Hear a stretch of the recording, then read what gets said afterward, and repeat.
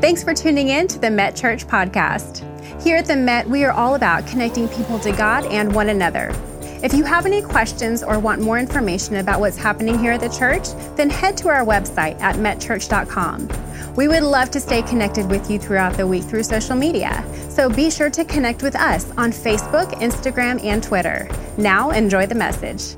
We're starting a new series called Simple Math, and I want to talk to you guys over the next few weeks about the very basics of our faith, the things that we should be important to us all. Here's why understanding and embracing and being reminded of the basics of your faith are important.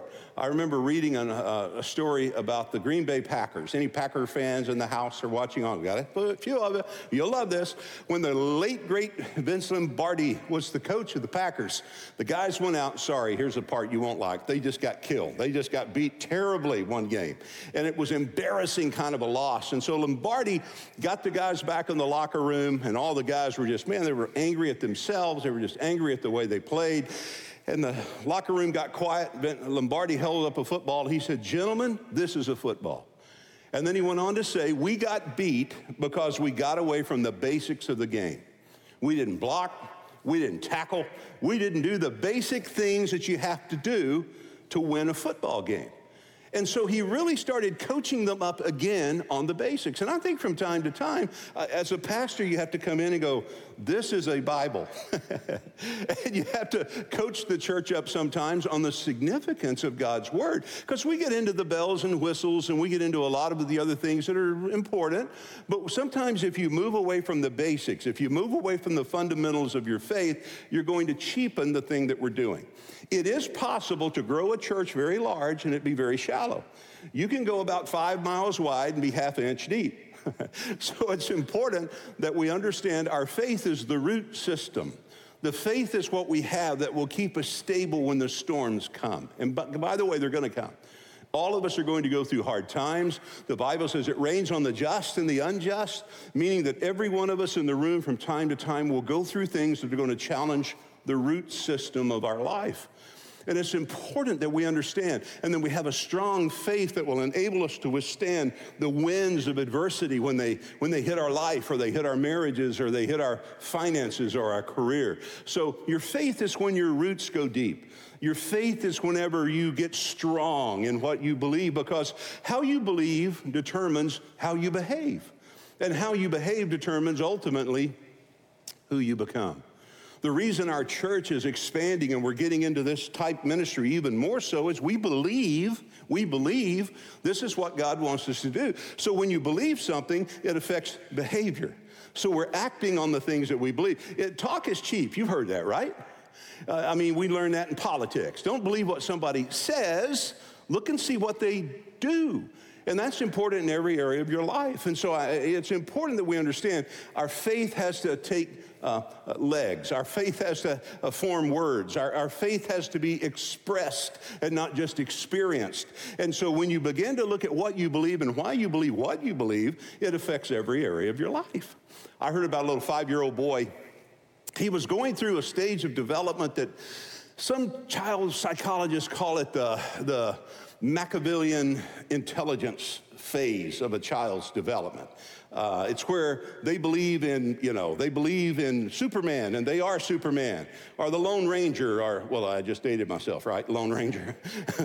Some of us believed in the Lone Ranger. But they have this incredible ability kids do to believe these incredibly fantastic things. Well, this mom was a little worried about her boy because his imagination seemed to be out of control.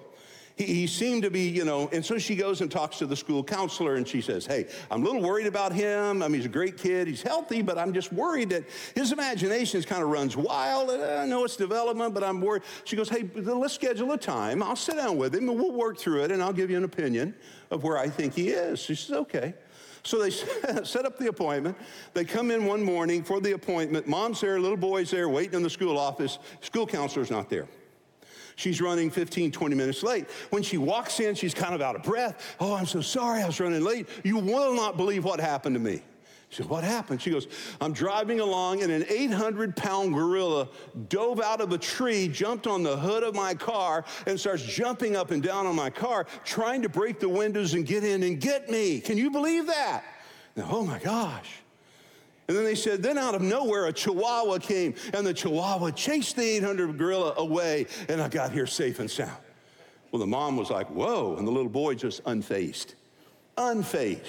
Never changes expression, just blank expression on his face. And the counselor looked at the little boy and she says, what do you think about that? Do you believe that? Or, I mean, that's a pretty wild story. She said, do you believe that about the Chihuahua? He goes, yeah, I believe it. She said, well, why would you believe it? He goes, because that was my dog. What you believe is important. And sometimes the things that you believe can be wrong. Sometimes you say, well, it doesn't really matter, right, about faith, just as long as you're sincere. Well, you really can be sincerely wrong. That's why, guys, when we teach in a church and when we preach in a church, everything we teach and preach should be anchored on God's word. It really should be the basis that we do everything that we do. You have to be careful, I think, in a ministry if you venture away from what God's word has said. Let me give you this word picture. The role of a pastor or the role of a teacher, and I don't know what the difference is, honestly, between preaching and teaching. I think you get louder when you preach. I don't know. I don't know what the difference is. But the point is, the role of a teacher or a preacher is never to stand on top of God's word or in front of his word. Get that picture. Not to be on top of it or in front of it, so that what you see is the minister or you see the one ministering.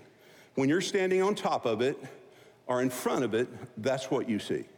The role of a pastor or a teacher is to stand under God's word and behind his word. Meaning the role of a pastor is to say, this is what God said. Now it's up to you what you do with it and how you apply it, right? That's the role of a pastor. So my job as a pastor is to try to teach you as best as I can the truth about God's word. Then it's your responsibility to take what you've heard and apply it in your life as God leads you to do. So my job is to do that, not on top or in front, but behind and under. So it's so important and significant that we base everything we do in a ministry on God's word. I've told you before, I don't believe everything I've ever said. So you don't want to base your life, certainly your eternal destiny, on something I say if it doesn't square with his word. So what you do is you take a message and you take what's being taught and you look at it in accordance to how that squares with what God has said. And if it lines up, then you can accept that. And if it doesn't, you don't. So the importance of God's word is one of the fundamentals of our faith. And when I look into the Bible and I see what the Bible has to say about his word, one of the things the Bible says in Hebrews 4 is his word is powerful. It's powerful. There's nothing more powerful than the word of God. Think about it this way. I've been in a service before, you're teaching on a certain topic, and I've had people in the lobby as they're leaving say, man, did my wife send you an email? You stepped all over my toes, or you got in my business. Kind of tongue-in-cheek, but they're letting me know that I said something that kind of rubbed them the wrong way. Again, it's a little tongue-in-cheek, I hope. But anyway, so they say that. I'm trying to, what did I say? And then, and I've had this happen to me, and then 2 people later, somebody else comes out and says, man, that was so encouraging. I really got so much, and I'm sitting here, my head's spinning. I'm going, how did that happen? How did this guy kind of took offense to something, and this one was really encouraged, and then it dawned on me, if it's God's word, it's powerful, and it'll have that effect. One person may need to be encouraged, and one person might need to be challenged, but that's not the motive of the pastor. That's the role of the Holy Spirit, taking the word of God and applying it to the life of the person. So when the Bible talks about the significance of itself, the Bible says it's powerful, sharper than a two-edged sword, having the ability to discern the thoughts and the intents of the heart. So it's powerful. Not only is the Bible powerful, the Bible says in 2 Timothy chapter 3, it's practical. It's practical, meaning that you can take principles from God's word and apply them to your life in a way they work practically speaking. It's a practical book. I know you read the Proverbs, or you should. I encourage you to read the Proverbs. The Proverbs are not promises, by the way. The Proverbs are statements that say if you follow this, these things probably will come about in your life. They're not necessarily a promise. train up the child in the way they should go. When they're old, they'll not depart from that way. That's not necessarily a promise, it's a proverb. It's saying in principle, if you do this, this is probably what's going to happen. But you find so much wisdom when you study the Proverbs. So the Bible is a powerful book. It's also a practical book. The third thing I say about the Bible, it's also a very precise book. The thoughts and intents of the heart, that's pretty precise. It knows exactly what we need. And that's why when you hear God's word or you read his word and you read it with an open mind, you say, before you read this or before you hear a message, you say, God, speak to me some way. Give me what I need from this word. I want to hear from you. So when your mind is open and your heart is open, you'll find the word of God has an ability to be very precise. It can speak into your life. Have you heard a message or you read a passage and you walk away and go, oh my gosh, that's exactly what I need. Man, that was really, that God just spoke into my heart. And then conversely, have you ever read the Bible and you just didn't get much out of it? Can I tell you, or have you had to force yourself to read the Bible? I don't want to sound unspiritual here, but there are times when I have to kind of force myself to read the Bible. Is that a terrible thing for a pastor to say? I just want to be honest. People sometimes think what I do, I just wake up with a cacophony of angels going, morning, Bill. And I've got an open Bible right next to my bed, and the sun shines across the pages of God's word. And I just go, ah. I had a sweet little old lady in my other church, and she's in heaven now, I'm pretty sure, but she was in the church. And she would call me from time to time at 5 in the morning. Now, I'm an early bird. I like to get up early, but not every morning do I get up at 5 o'clock. I just don't do that. If I do, I come back to bed. But the point is, I don't do that regularly, especially on a Monday morning when you had the weekend, because you've got what we call a holy hangover. After you've been in church all day and ministering to a lot of people, you tired, brother's tired. So I get up early, but not 5 usually on a Monday morning. She'd call me 5 o'clock in the morning, and that's before caller ID, so you had to answer the stinking phone, right? Don't you love caller ID? Isn't that great? It's a wonderful tool. But that was before that came along, and here's what she would say when I picked up the phone.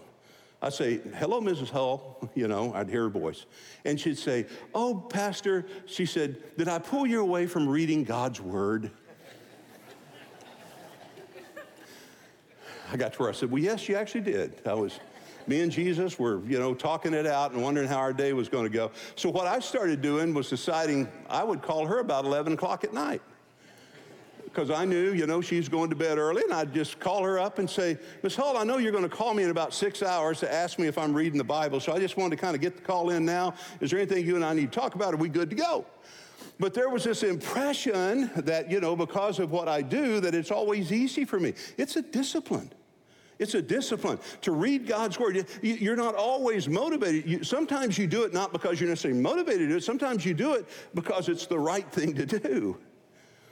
And every time, what I'm driving at with this point is every time I've read God's word with an open mind, I may not have gotten in the moment the thing that I thought I needed, but before my day ends, I will find something that I've read from that morning will resonate in my spirit. It might have been that proverb that talks about there's safety in a multitude of counsel. All right, I read that, and I'm thinking about that. And then all of a sudden, before the day is over, I need to make a decision, and I'm talking to 2 or 3 people before I make the decision, and all of a sudden it hits me. That's a proverb. I'm seeking counsel. I'm making sure this is the right thing to do. You see how that works? So his word is powerful. His word is practical. His word is precise. So it's one of the fundamentals of our faith. It's the foundation upon which everything else is built upon God's word. And think about how we got his word. We talk about inspiration, that the scriptures came inspired by God. The word literally means, the word inspiration means to be breathed. 2 Timothy 3:16. God breathed. He breathes into the apostles' hearts and minds the words that they would need to write. He enabled them to have supernatural recall of events and circumstances that they could write about, right? It's inspired by God. 66 books make up the canon of our scripture, written by 40 different authors on 3 different continents, 3 different languages, over the period of 1,600 years. Now think about that. If you were to give a piece of canvas to 40 different artists, 3 different continents, who spoke 3 different languages, and over a period of 1,600 years, you ask those artists to paint a portrait, and at the end of 1,600 years, you could collect all of the portraits that have been painted from 40 different authors over 1,600 years. Many of them obviously never met the other. And yet you put them in on the floor and you pieced it together, and it came together as an incredibly beautiful mosaic. It fit together perfectly. Well, when you could put that in your mind, that's exactly what we have with God's Word. It's not a natural book, it's a supernatural book. That's when we say it's inspired. That means it's God-breathed. And I believe when the Bible gave us that last word, I believe, now think about this, I believe in closed revelation. Let me explain that. Closed revelation means God is not adding to his word. He's not still writing his word. Now that's important because a lot of guys in my line of work will speak to you in such a way that would make you think that what they're saying into your heart carries the same weight as what Paul wrote or what John wrote. And that's just not true. When I'm teaching God's word and I'm speaking his truth in your life, I have to base what I'm saying on his word. I can't go rogue, I can't go off-road, and I can't say to you, now that's not in the Bible, but this is what God told me to tell you. I'm like, whoa, wait a minute.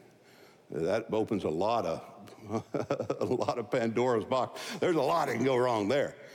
I mean, if I'm then going to accept what you're teaching that doesn't go with square with God's word, but I'm going to accept what you're teaching because you're the teacher, and I'm going to believe what you're teaching is on par with what Paul or John has written about, and I'm supposed to accept it as the same authority and the same inspiration as God's word, you can get in a lot of trouble. In fact, a lot of cults have been developed out of that type of mentality. And in fact, where you don't have to square what you're teaching with God's word, you have this open revelation, meaning God is speaking into my heart, his word to you, and it doesn't have to square with his word to us, and it could be a problem. So I don't believe in open, I believe in closed revelation. I mean, I think about it this way. Everything I want to know, I may not find in the Bible. Everything I need to know, I'll find in the Bible. Now, here's what happens with the work of the Holy Spirit. The work of the Holy Spirit will reveal truth to me. He will show me things from God's word that I might not have seen before. He'll teach me truth from God's word. But I'm saying everything the Holy Spirit uses will always come back and correspond and correlate with God's word. So the fundamentals of what we believe as a church, at least at this church, is everything we teach and preach needs to have a basis, and the basis of truth is certainly God's word. And I don't know, guys, have you noticed that there is a sinister, almost a satanic assault on truth? On truth. I mean, you hear people just say, your truth, my truth, everybody's got a truth. And that can bleed over into church world as well, where people really don't know what is truth. Who do I believe? What do I believe, right? You get into this way of thinking that I can accept God's word, but if it doesn't square with what I'm thinking, I'm going to go with my reasoning over against God's word. And you get into a lot of problems with that. You see, when you approach the Bible, you don't say, let me read God's word and I'll pray about what I think about it. Instead, you approach the Bible saying, God, my mind is already made up. Whatever you say, I'll do. You see the difference? Sometimes people get into a way of thinking that's very destructive in that they believe the Bible is just a good resource or the Bible is just a good book for suggestions instead of the Bible is a guide to live your life by. And I believe for a Christ follower, if you know Jesus, then the Bible is our guide. It's the rule book. It's what we follow. It's what we base all of the decisions of our life on. We base these things on God's word because it's powerful, it's practical, it's precise, it's inspired. God has breathed it from his own heart.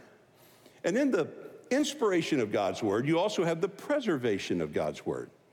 I mean, I believe his word to be infallible. I believe his word to be inerrant in those original transcripts. But I believe God was powerful enough not only give us an infallible and an inerrant word, but I also believe he's strong enough to preserve his word.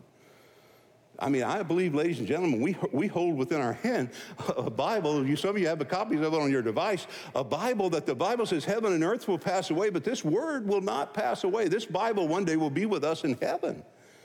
So it's significant, guys, that we understand one of the great fundamentals of our faith is the belief and the trust that we have in God's word. I'll give you something else to think about.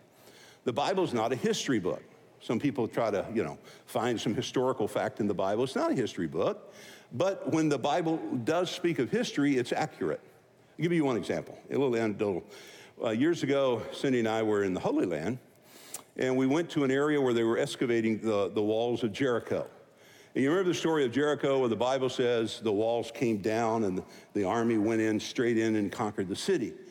Well, a lot of people had studied that story trying to find some contradiction and understanding, and they said, well, if the walls were as thick as the Bible describes them and those walls fell, how did the armies then run directly into the city and conquer the city? Because there would have been so much rubble that they could not have navigated over the tops of those walls. Well, so that gave a lot of people a little heartburn for a long time, and as they were excavating the walls of Jericho, they're finding large sections of the wall intact. They just went straight down into the ground. So the imagery was that they didn't fall in the sense that they fell over. They just dropped down into the ground so the army then could run directly into the city and conquer the city. What's my point? It's an anecdotal illustration, but it shows you that when the Bible speaks of history, it's accurate. The Bible isn't a science book, but when it speaks of science, it's accurate. For example, just one example, Leviticus 17:11, the Bible says the life of the flesh is in the blood. Now, what do we do now when you go to the doctor? They'll draw blood. Why? Because the life of the flesh is in the blood. Well, the Bible discovered that back in the book of Leviticus, way ahead of the curve. Remember the flat earth idea, that the earth is flat and all that. Well, the Bible says in Isaiah 40:22, God sits, listen now, on the circle of the earth. I mean, the Bible says the earth is a sphere back when man thought it was flat. So it's not a science book. But when it speaks of matters of science, it's certainly accurate. We have this hydrological system on the earth with rain and evaporation and how the water systems on the earth work. And yet when you look in the Bible, the oldest book of the Bible, the book of Job, Job 26, Job 36, talks about this water system that God put in place and how he waters the earth. There was another thing I came across, and that's the idea that the earth is in perfect balance on its axis. It stays in perfect balance. And Isaiah talks about the weight of the mountains in Isaiah 40, and yet the weight of the mountains, it doesn't throw the earth off its axis like a ball that has a lump on it, and you roll it, and it just out of, the earth stays perfectly in place. We're in what they call this, what's the word, a habitable zone, is that the word? Where farther away from the sun, we freeze, closer to the sun, we burn. What keeps it perfectly in place? Well, the Bible speaks of the fact that God created the heavens and earth. And I've told you, I just believe this as simply as it states it. I think one day, you ready for this? God stepped from nowhere and he stood on nothing and he spoke everything into existence. And it stays there because he tells it to. That's all I need to know. I'm fine with that. My faith is very, very settled in that. I believe when the Bible says God created mankind, I think he created mankind. Someone said, once I was a tadpole, beginning to begin. Then I was a frog with my tail tucked in. Then I was a monkey in a banyan tree. Now I'm a professor with a PhD. I believe God created all things. And so I anchor what I believe, I guess what I'm driving at is I anchor what I believe on the truth of God's word. Because we really do need truth. I mean, we've got an agency in the government, it's called the Department of Weights and Measures, right?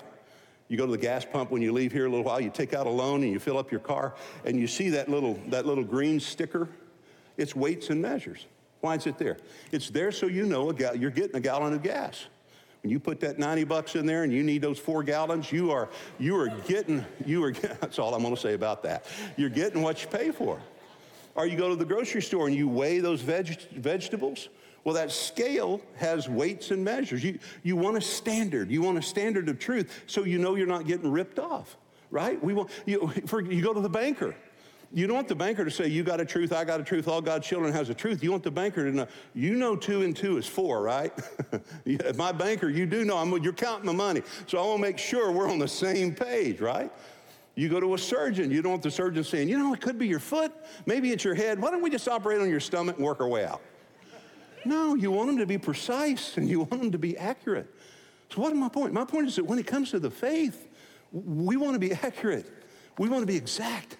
We want to come away and say, God's word, even though it's been attacked, God's word still stands. And it is powerful, it is practical, it is precise, it is inspired by God, it is preserved by God, it is my guide, it is the place where I receive direction and instruction. It is so important to everything I do in my life is God's word. Let me give you this. I didn't have really time to get to what I had planned, so I'm sorry for all my note takers. I'll give you that outline later. That was all introduction. Aren't you glad I'm only going short tonight? I mean, good night. That's just the introduction. We got a whole other message to go. No, I won't do that to you. I found your mind can only absorb what your backside can endure. So we'll close with this. Great pastor, mentor of mine who's in heaven, Adrian Rogers. And when he pastored in Florida before he went to Memphis, while he was in Florida, he had a wonderful family in his church. Well, the man, the husband, the father of this household, worked at NASA, and he was legitimately a rocket scientist, but an atheist. He just believed if I can't discover it in science, I don't accept the Bible, I don't accept, God. I'm sorry, I can't prove it, I don't accept it. And so he came to church. He was very sweet, sat with his wife. He didn't buy in it. He wasn't, belligerent. But he wasn't buying it. But his wife would say, you need to go talk to the pastor. Just go talk to the pastor. I wish you just. So finally he gets an appointment and he goes to see Adrian. Adrian said he was really kind. He just says, look, I don't buy any of this. I'll be honest with you. You know where I work and you know what I do. I'm a scientist. I just don't accept the Bible. I just can't accept that there's a God somewhere that created everything. I'm sorry. It's too simplistic for me. Science can't discover it. I don't believe it. And Adrian said, well, sure. I mean, I respect that. But he said, how much of the knowledge of this world, how much knowledge do you think you have mastered? How much of the world's knowledge do you think you have? Do you have 10%, 20%? Do you know 10 or 20% of everything there is to know in the world? And the guy said, well, I consider myself pretty smart. But he said, I think it'd be arrogant if I said that I knew more than 8 to 10% of everything there is to know in the universe. Who could know everything? He said, so okay, as brilliant as you are, you're admitting that you know about 10% of everything there is to know in the universe. He said, yeah, that's probably fair. He said, let me ask you a question. Is it possible that God could exist in the 90% of that information that you say you don't obviously have? He said, well, I'm a scientist, but I would admit that that's a possibility. I don't know that. There's 90% of that information out there. Maybe God does exist. And then Adrian said to him, here's what I want you to do. For the next few weeks, or however long it takes you, I want you to read through the Gospel of John. And he said, just take it a chapter at a time. But he said, before you read it, he said, I want you just to look up, maybe just look up the ceiling, and just say to God, if you're a God, if you're real, show yourself to me somehow from your word. He said, just say that to the ceiling. Just pray that little, he said, I'd call it a prayer. Just say it out loud. God, if you're real, if you are God, show yourself to me from the word. Adrian said he left the office. He committed to doing that. He said months went by and he didn't hear from this guy. And finally the guy did call him back and he said, Pastor, I want to tell you something interesting. He said, my mind has been open. My heart is open. I'm not totally there yet. But he said, I have changed a lot because I've had some circumstances and some things that have happened in my life that have revealed to me that I could be wrong about a lot of this. And so he said, I guess what you're saying is I'm discovering my faith. And through that experience, God revealed himself to a guy from his word. So guys, I just can't challenge you enough as I close my message to discipline yourself, to spend some time in his word. Since you've got it on your device, maybe when your alarm goes off, maybe the first thing you do before you get out of bed, just start in Proverbs, right? This is, August 7? Read Proverbs 7. Tomorrow morning, read Proverbs 8. Then go read a psalm. Just read a psalm. It's quick. Just read a proverb, read a song, correspond to the day of the week. And as you read it, say, God, speak to me. Show me something from your word. And guys, if you'll do that consistently and continuously, you might be surprised at the things God will begin to speak into your heart. Because he still speaks through his word. Let's pray. Father, thank you for this opportunity we've had to just talk about the basics of our faith, and particularly the truth of your word. Father, help us to embrace your word and help us to get into your word and to read it, to assimilate it, to meditate on it, to think about it. The entrance of your word, you said, gives life. It gives light. So, Father, I pray you will illuminate our minds and hearts through your word.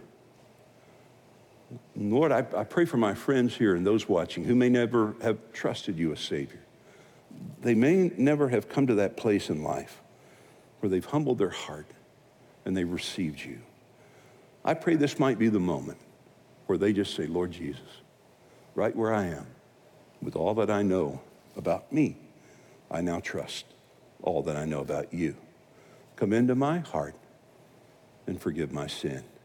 And I pray this prayer in Jesus' name. Amen. If you have any questions or prayer requests, please contact us by visiting metchurch.com so that we can follow up with you this week. We look forward to seeing you next week.